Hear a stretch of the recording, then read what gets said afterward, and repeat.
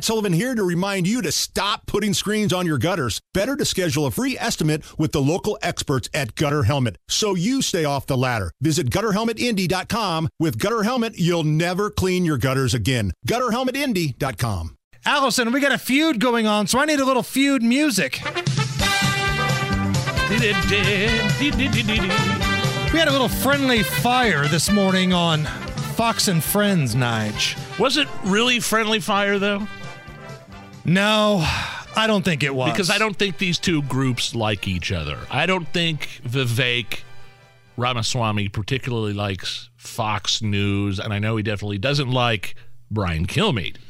What I know Brian Kilmeade likes is your tax dollars going to Ukraine. Yes. He loves it. Can't get enough of it. He sleeps in Ukraine pajamas every night.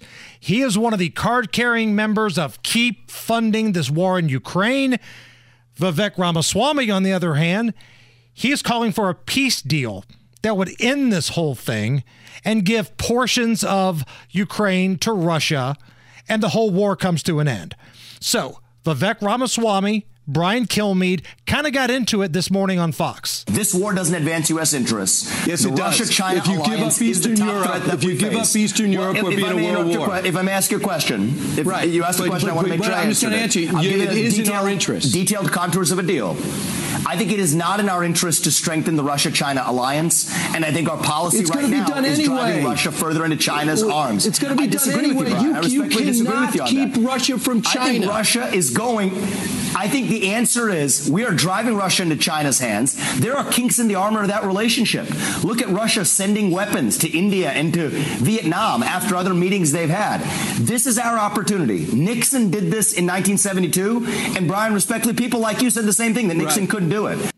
So Brian Kilmeade, you can tell when Vivek's talking about how this is not a war that the United States should be funding, he kind of starts clenching his jaw a little bit. His face turns a little bit red. Take a listen to a little bit more. Are you comfortable giving up Eastern Europe? Because you know they're already taking Moldova, already making moves on the Baltic already. They're taking more and more pieces of Georgia. And all we've done is sit there and send blankets and MREs, and we got an invasion. So what is going to be next? Because we have no idea how Ukraine has spent $200 billion of our money. We're forking over more taxpayer money. Do you see how they fight? These guys are the best fighters in the world. I'm not going to stand for that. Ukrainians are probably the best fighters in the world. Ukraine is not some democracy. Ukrainians fighting for their sovereignty, and they were invaded. They would have invaded. Ukraine has actually assassinated a former presidential candidate from 2019. It just makes you sound so naive. Media doesn't like to report that. So naive. Well, you give up Ukraine, and then in a few years you'll be criticizing Joe Biden for giving up Ukraine. I respectfully, I think that if I called Nikki Haley naive, you guys would be having a conniption. Let's be honest about that. But you want to call me naive? I actually understand what the heck I'm talking about here. Nixon did this in 72. Brian Kilmeade's ready to fight him. Like, he is ready to throw down. Like, listen, I understand you can have different points of view, but listen how fired up and demonstrative Brian Kilmeade is here. And did I hear Brian Kilmeade say, are you ready to give up Eastern Europe?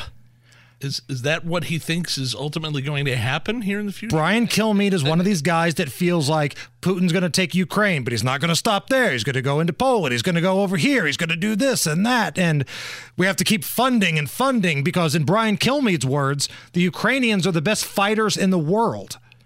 Now, here's how this whole thing came to an end. This is a little bit longer of a clip. It's 90 seconds here, but I think it's important to play this in its entirety. And what happened? American interests. I think World War II is your better example. I think it is offensive. World War II is your better example. One is a diplomatic approach and one is an active war. Germany. If you could have split up Japan and Germany, then I do think that you actually have a good example of World War II. You were going to convince Hitler not to go with a fascist nation? And I'm not talking about convincing anybody, Brian, but the fact of the matter is I think it is offensive that people would sooner use $200 billion of our resources to protect some other nation's southern border. That's not a democracy. When in fact we're not even doing that effectively. You can do both. It's not either or. We're doing neither. It's neither. It's not either or. And that's the fact of the matter. And I think this neocon wisdom needs to be relegated. No, forget neocon wisdom. No one buys into that. Just give up Eastern Europe. Just give up Eastern Europe. Why not? And Afghanistan. Look at those results. The same people that took it to Iraq and Afghanistan are trying to do this again in Ukraine, and it's already been a disaster. Time for the neocons not to admit one soldier is there. Not one American soldier is there. Something they have done. Well, Lloyd Austin just threatened earlier this week that we are going to send our troops unless we pass that aid package, actually. So, Brian, you mark my words. Listen to Lloyd Austin, who's advancing the same policies as Nikki He's saying he's going to send troops if they move into a NATO nation, not to Ukraine. Pay attention. He expressly said that it's going to require sending troops if we don't actually pass. We have to go. I don't want troops anywhere at all over there. I don't care whether it's a NATO nation. You heard Joe Biden earlier today or yesterday say, look, eventually we might see American boots fighting, American soldiers fighting Russian soldiers. I don't know if that was a huge gaffe or not. I don't know if, it's going to be one of those things that they walk it back, but I don't want to see any of that crap. Brian Kilmeade legitimately had his feelings hurt by Vivek Ramaswamy. And the fact that wherever Vivek was at, it was some, room this morning in Tuscaloosa, Alabama. And they were applauding. They were applauding for him and not Brian Kilmeade.